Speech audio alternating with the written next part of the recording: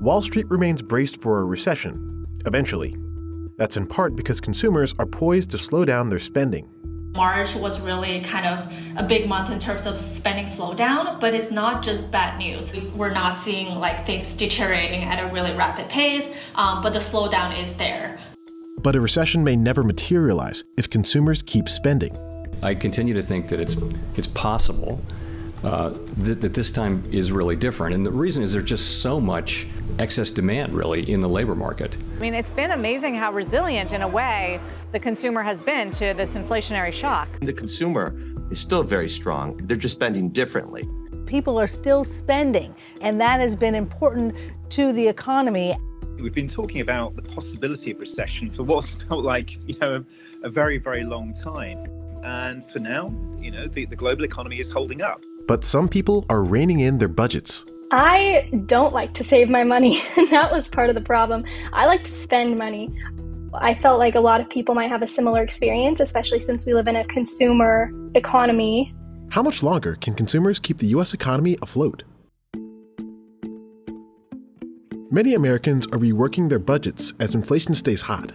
So last year I was living in Arizona, I was paying rent, and I was getting frustrated because my income it felt like it was disappearing. It felt like I wasn't making progress on my savings goals, and I felt like, how am I supposed to not be a renter if I can't save enough to not be a renter anymore? So that was one of the contributing factors to me moving back home to California, where the income is actually higher and the cost of living is higher as well. But because I'm living at home, I'm saving on that. The reality is that as prices are rising, the things that you have to pay for, the everyday expenses, your rent, your mortgage, your utilities, food, all of that is increasing, and increasing dramatically in some cases. In a February 2023 survey, 4 out of 5 consumers said they were tightening budgets by buying less in bulk or shopping around more often for better deals. These sorts of micro decisions have a huge influence on the pace of economic growth. Consumer spending represents more than half of the economy. It's close to 70%. If consumer spending is strong, that alone is, generally speaking, enough to keep the economy from slipping into a recession. In Europe, it's a little bit less. Exports are a much more important driver of economic activity than perhaps, say, here in the United States. And then we look at China and other parts of Asia, and again, the manufacturing base, much more important. So yes, the US is very much a standout in terms of the importance of the consumer to overall economic health. The strong consumer spending may be keeping inflation hot.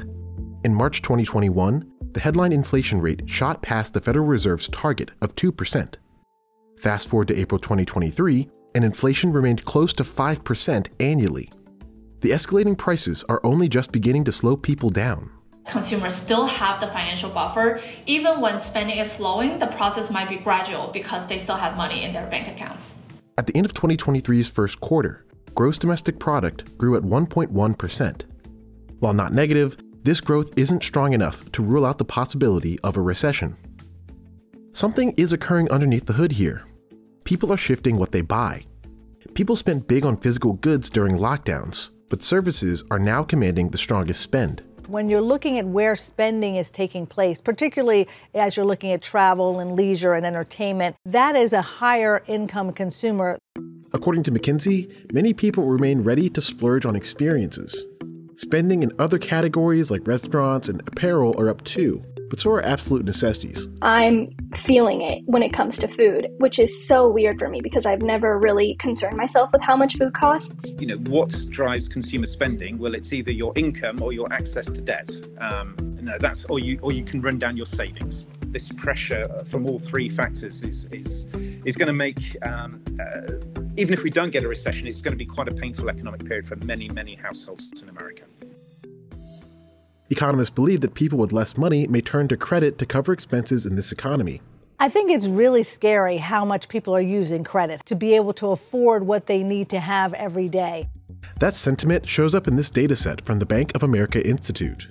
We care about credit utilization because we want to see how leveraged is a consumer, right? Are they really borrowing to finance their spending, or are they spending the money they already have? Through the pandemic, Americans were using less credit, but that trend is starting to reverse. At the end of 2022, the average household had nearly $10,000 in credit card debt. Analysts believe that nationwide credit card debt may soon reach $1 trillion, an all-time high.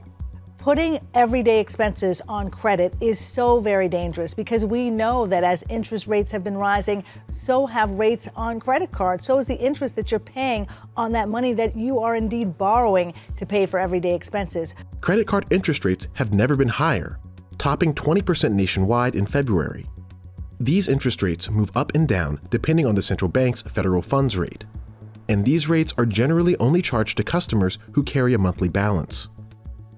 As consumers run into headwinds, other parts of the economy are flashing warning signs too. There's been a lot of speculation since the recent failures of a couple of large banks. This could spark a reduction in credit. You know, banks are becoming much more nervous. They've seen a bit of deposit flight in some of these small and regional banks. This combination of higher borrowing costs and reduced access to credit, this double pincer movement, if you like, on the household and the corporate sector of America is, I think, what could be really, really concerning and damaging for the growth prospects. While the average consumer is doing well, the economy is split. This demand could be driven by strong growth in assets, particularly housing. In the US, home prices have risen nationwide by more than 30% since 2020. Roughly 2/3 of US households own a home. Economists believe that these house price increases can amplify spending. If you do in fact have equity in your home, you may potentially be in the market for a home equity line of credit. This is the ability to borrow against your home value. But there are risks of home equity lines of credit too, especially depending on the path of interest rates. You have to keep in mind that you are indeed borrowing money here. And so there will be interest rates on this amount of money that you're borrowing. So it's something to consider, but to look at very carefully to make sure that you're still able to cover the cost of living in your home. The Federal Reserve, for now, says those interest rates will stay higher for longer. With today's action, we have raised interest rates by 5 percentage points in a little more than a year. We are seeing the effects of our policy tightening on demand. It will take time, however, for the full effects of monetary restraint to be realized, especially on inflation. When this rate's going up, it makes economic conditions tighter for everybody, especially people without assets. It's been the most aggressive and rapid pace of interest rate increases for 40 years. We can all feel it in our pockets. So I had this form up in my bio on my social media, and I said, hey, would you like a budget? Fill this out. I'll send you a budget. And over 200 people replied in the span of 3 days, which was completely overwhelming. No, I did not get to everybody. That was shocking, the amount of people that I was worried for. Another factor may be weighing on Americans. The average tax refund in 2023 is lower than it was in 2022. This can affect the purchasing power of moderate income families. But another positive sign for the lower income is that their wage level, their wage growth is still the highest among all income cohorts. And now if you think about the other side of income spectrum, the higher income folks, our data is showing that their wage levels are falling, right? What they're making in the paycheck right now might be smaller than a year ago, but they're not seeing so much of a drawdown in their bank savings because they presumably accumulate a lot of savings over the pandemic. So with these two factors combined, I think both ends of income spectrum are facing some headwind, but there's other counter factor that provides additional buffer to them. Leading economists haven't declared a recession as of May 2023, but some do see early signs of a slowdown mounting. I think if you view this post-COVID recovery as an era that has been elevating into the atmosphere, I think it's losing its energy now. It hasn't yet started to turn down, but I think it's clearly facing stronger headwinds now. I think it's unlikely that we're currently in a recession, and probably the biggest reason for that is that the labor market is as strong as it is. Many of those open jobs are in demanding industries like food and hospitality. The future path of the economy could depend on whether businesses can pay these workers a living wage. From an incomes perspective, they're not as good as perhaps they were. We had this period where income inequality perhaps perhaps shrunk. But now I fear that we are once again in the situation where those that have got the cash are in a much better position than those that are unfortunately struggling a little bit more.